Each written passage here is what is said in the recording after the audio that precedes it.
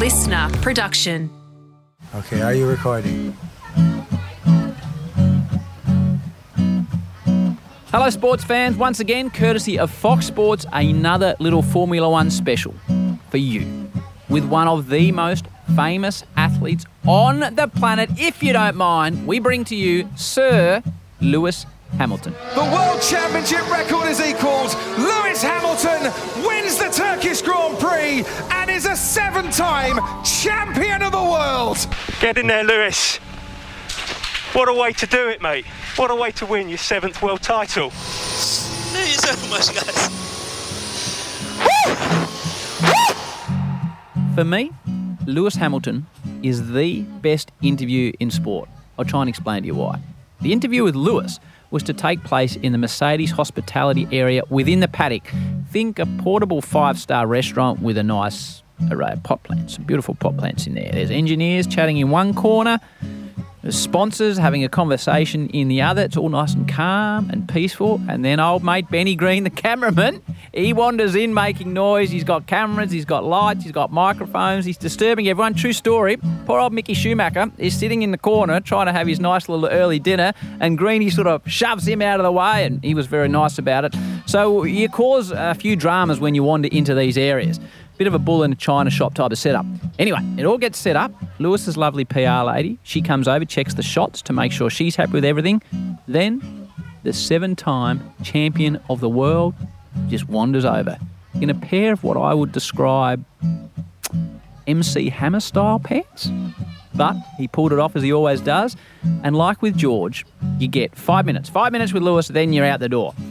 But this is where I reckon Sir Lewis deserves tremendous credit, because when he sits down, Lewis Hamilton is 100% committed to the interview. Always, he is really, really thoughtful with his answers. He has no cliches, and he's always honest too. He's honest about his performance, his team's performance, always honest. And he is happy to go well over the allotted time. Superstar.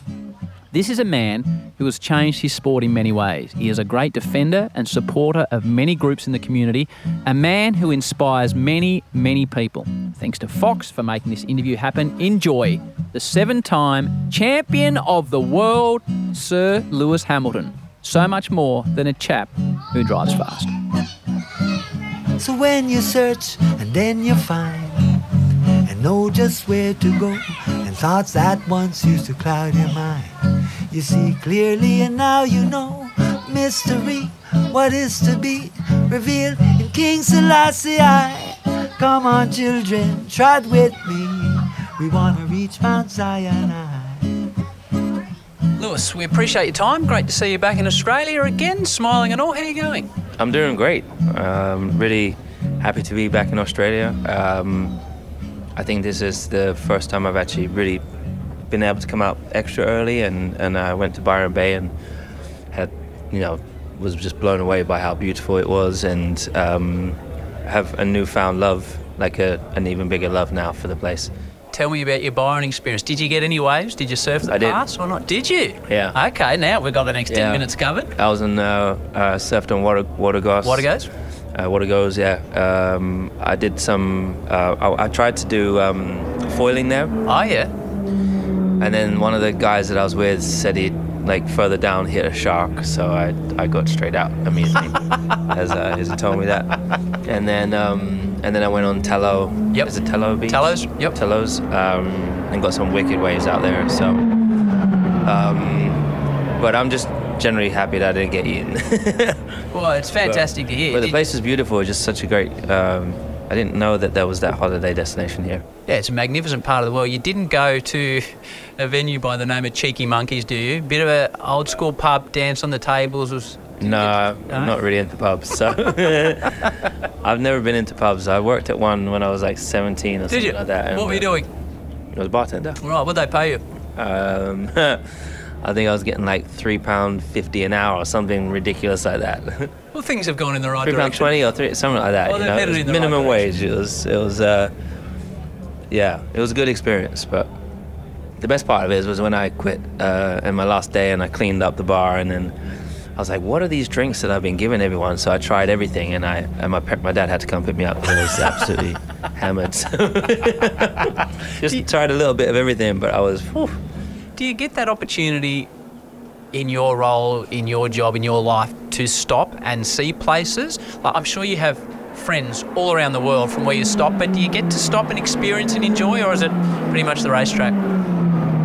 It has to be a real conscious effort to really try and plan way ahead, because otherwise just the team just book up things. Yep. And so then it often is a hop in and hop out to most of the places. So I would say in these 15 years, there have been times we've come out, like I once went to the Gold Coast, for example, but I had like 2 days there. Yep. And so this time was the first time I had 4 days where I really got to kind of drive around, and I rode around on bicycles and stopped in cafes for coffee. I went to the local supermarket and just did some grocery shopping. You know, just trying to get a bit of a vibe of how the Aussies live and spend their weekends there, or their breaks there. And it's somewhere that I could definitely live. So yeah, I really enjoyed it, and I just love the surf life and the community as well, you know. And wetsuit or no wetsuit? No wetsuit. So you need to come down here where the big men are. So Bells starts next week down at Bells Beach. The WSL event starts down there, but it's more your wetsuit territory down there. Oh really? Okay. Yeah. The only thing is I've now gone to I've been doing like a lot of cryotherapy and stuff like that, so now I just go in my shorts, but I got massive chest rash the other day on tallow. Oh, it hurt so much.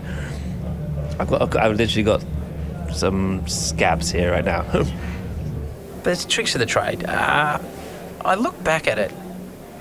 So you debuted here in 2007. I know, jeez. Hamilton's had some manners put on him by Kubica, but he comes round the outside. He's also gone round Alonso. Stunning start by Lewis Hamilton. Like 17 seasons ago. Oh God, It's crazy. I don't understand how it went so quick. Has it gone quick? I feel like it's gone by. What are your memories of that first race? The first time you stepped out? I think you're on the podium, weren't you? Maybe finished third? Yeah, I did, right? Yeah. For all those of you back in the UK who wanted to see that on his debut, Hamilton has crossed the line. There he is. A wonderful podium for the new rising star of British motorsport. So much to be proud of there. 300 plus races ago. I think I remember just this. I remember the start had it was the best opener of one of the best, if not the best opener of a race that I've ever really had. And then almost having second in my first race. And then I think just coming out the garage, I remember seeing my dad, and we just couldn't believe it. Kind of pinching ourselves, you know, like it was such a long journey, and there was so many times where we doubted ourselves. There was so many times where we didn't know whether it was going to happen. There was so many tears and emotional outbursts, and then just so much perseverance and you know, determination from us as a family. And so then to be in the paddock, and once I was on track, we knew it was real, you know, like, because up until then it could have been taken from us at any point, you know. So did you think as a kid, every kid wants to do something amazing, and many do, and you obviously have. Did you actually think you'd get there? Yes. So you were confident the whole way along? No, it's not that I was confident. I think I was just so dead set on it. Like, I'm going to get there. I was that determined, but no, there was definitely, I was nervous every day. I'd wake up, I didn't know whether I was working on always trying to make sure I kept my deal with McLaren. I wanted to always stay in the good books with Ron, so I had to make sure I won every race. So I made sure I just won everything I could. I won every championship, really, that I did, and was just really focused on delivering, you know, because I was like, any second place or anything below would be, in my mind, was a failure at the time, and I might lose my job. I might lose my opportunity. And that young talent clinches first place tonight. Lewis Hamilton, top of the pile. David Foray. It's a lot of pressure for a kid. It's a high bar. It is, and honestly, it was a bar that I mostly set myself, because whilst yes, I did have to perform, probably not to the level that I did, in order to have an opportunity to at least get to cars, for example. but I set the bar so high because I wanted to make sure that I was the best, undeniably, and that's what I worked towards. So if you could go back now with 300 plus races and championships and life under your belt and grab yourself in that first start, what would you say? I think if I could go back and talk to my younger self, it would just not take things too seriously or take yourself too seriously. I think I got so caught up in the intensity of wanting to be perfect and racing. I completely secluded myself from the fun things in life that are along the journey at the same time. So I would have said, have fun with it, you know. But I guess I was still for a long time living with the idea that it could always be taken away from me. And I lived in that way for a long time. But I don't think that's a bad thing. I mean, she just keeps you on your toes and keeps you working, right? Keeps you honest. And how do you improve as a driver? Like, we look at athletes as they get older, they get bigger and they get stronger and they get more powerful, which is not necessarily beneficial in what you do. How have you improved as a driver? I'm sure this could be a 4-hour answer, compared to the 2023 version, compared to the 2007 or the 2009 or the 2012 version of Lewis Hamilton. How have you improved your craft? A lot of it's been done in the background, so in the processes in the background, in how I engage with engineers, how I am able to extract what I need from all the different sections, different departments. It's how I'm able to, I think the bouncing back scenario, I think particularly when I was younger, I had a bad race and you can talk to me for days. Right.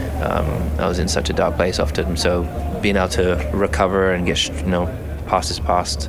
5 minutes ago, I can't change that. What I can change is how I move forwards. So that's something that was a huge step for me. The physicality side of it, how you eat, how you prepare, time management, understanding of tires, and I understand the car so much more now than I did when I first got here. For example, I was at the mercy of the engineers around me. I couldn't dictate a huge amount. I couldn't say, "Hey guys, this is the direction we need to go." I can do that now. I know what I need in the car in order to do what I need to do, in order to be able to extract from my performance and the performance of the car. And so, so there is a lot of areas, and then there's a calmness in the mind that I have now that I didn't have then. So it comes with experience. How have you stayed grounded? So you walk in here today and you smile and you say hello and you introduce yourself and you're warm and you're friendly, and that's fantastic for us, but you don't need to do those things.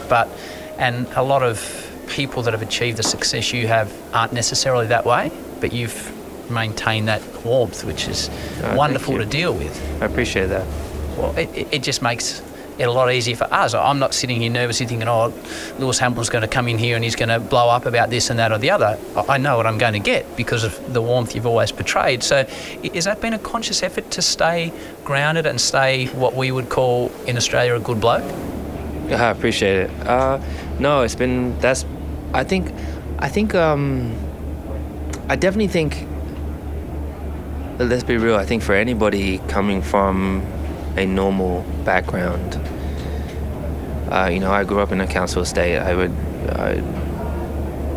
grew up on my dad's couch. We didn't have a lot, and then all of a sudden you're down the road. You're all of a sudden in the spotlight. Things are thrown at you. You're all of a sudden you come into money. Yes. It's almost impossible not to levitate. You lift off and you start getting your head into cloud nine, and it's hard sometimes to see the wood from the trees, and it does take good people around you. So I've remained close to my parents, but I think once you then come down, you get your feet back on the ground, you're still the same person. I'm very much in touch with my inner child. I'm still that kid that was 8 years old that wanted to be a world champion, that went up to Ron Dennis and told him I was going to be the best driver in the world one day. When I met Ron Dennis, I asked for his autograph in my autograph book. I asked for him to put his address down and his phone number. and he wrote in the autograph book, phone me in 9 years and we'll sort something out then. And I think for that I'm really grateful. And I think also just I'm very conscious of how lucky I am. You know, I remember, you know, just having the jobs that I had, you know, at the struggle. Working in the pub. Yeah, working in the pub, working for minimum wage and getting your check at the end of the week, at the end of the month or whatever it is, and just knowing how much time and energy you put into it and having that balance. And I appreciate that. I appreciate everything that I have and everything that's around me and how hard everybody else around me works. So I'm no higher or lower than I think anybody in this team. I think I'm just another link in the chain of this amazing organization and this whole circus, to be honest. And yeah. The physical act of driving the car, do you still love it? Again, we turn in on a Sunday and we go, wow, that looks fun, but you've done it 300 plus times. Do you still love, like, well, you're smiling about it now, so do you still love getting there and being on the start, hitting turn 3 in Albert Park, etc.? Love it. Is it? Love, yeah. It's like when you get the bug in surfing, you know, and you catch a wave for that short space a second of, you know, maybe you probably fall or whatever, but when you do catch the wave, it's like this, it's a sensation that that nothing can come close to. So does anything else match it though? Like when you talk about surfing or skiing or snowboarding? When my niece and nephew look into my eyes and call me uncle, that's probably the one thing that comes close to that feeling of just like, yeah, that's probably the closest thing. But then I guess you can do skydiving, you can do other wild things, but that's a safer one. Yeah, that's a great description. But yeah, I do love it. I don't like driving not great cars. I'm not going to go near that. You know, like I don't like driving a car that's not the car that we had meant to have. But I love that challenge of like, hey, what can I do with it? How do I? Okay, we're not. Wins is not possible right now. So what's the maximum we can get? Can we be a little cheeky and get like, if 5th is the best we can get, can we get a 4th or a 3rd? And just make sure we're consistent and make sure that you're fit and ready so that when the car does all of a sudden switch on and it is the car that you dreamed of having, you're ready. And I'm ready to win a World Championship. I've prepared the best way I can this year. I think the best that I've ever prepared. And if the car comes correct tomorrow, I'll be ready to fight for the World Championship. But unfortunately, that's not the case in the reality at the moment. But I'm working with everyone here and back at the factory to get there. So what have you learned about leadership when things haven't been as good? Well, you know, I'm sure it's not easy when things are flying, but when your backs are to the wall, in terms, what have you learned about yourself and helping the team? I think last year was I don't feel that there are any mistakes. I feel they're just only lessons, right? And I think last year, coming off of a difficult ending of a season, we're going to have one lap of racing to decide the championship. Hamilton has the advantage. Verstappen has the faster, fresher tyres. And we have got 3.2 miles of racing action all the way to the checkered flag as the crowd roar the drivers on to the final lap of this race, and Verstappen sets after Hamilton. Is it going to be a first World Championship for Verstappen? Is it going to be an 8th World Championship for Lewis Hamilton? Where can Verstappen try and get past Hamilton? First overtaking zone is normally down into turn 5. Is Verstappen far enough back? He's going to make the lunge down the inside. Hamilton sees him coming. It's a late lunge by Verstappen, who takes the lead of the race. Verstappen now snatches the championship trophy from Lewis Hamilton, who's trying to fight back. Everyone kind of still feeling the previous end of year. Motivation, keeping everyone's spirits high. It's how you show up. It's your energy, it's your mood when you do arrive, and how you greet people, and how you show to people like, okay, damn, he's with us today. He's on it. And you know, I'm not perfect. Some days I'm tired, I'm groggy, and I'm not all there, like as some people are when you just arrive at your office. But And I think it's also showing vulnerability. I think is really important, particularly as it's a very male-dominated sport, right? And a lot of these guys engineers don't show emotion. You know, like whether you're on the high or you're low, they're calm. But deep down inside, they can feel something, and it's showing them it's okay to feel that, and it's okay if you're feeling down. Share it with us. We'll get there. And just having those conversations with people, I think, is something that I've really learned to appreciate. And I think I've broken through to a lot of people. But first, it took time for me to have to do that for myself.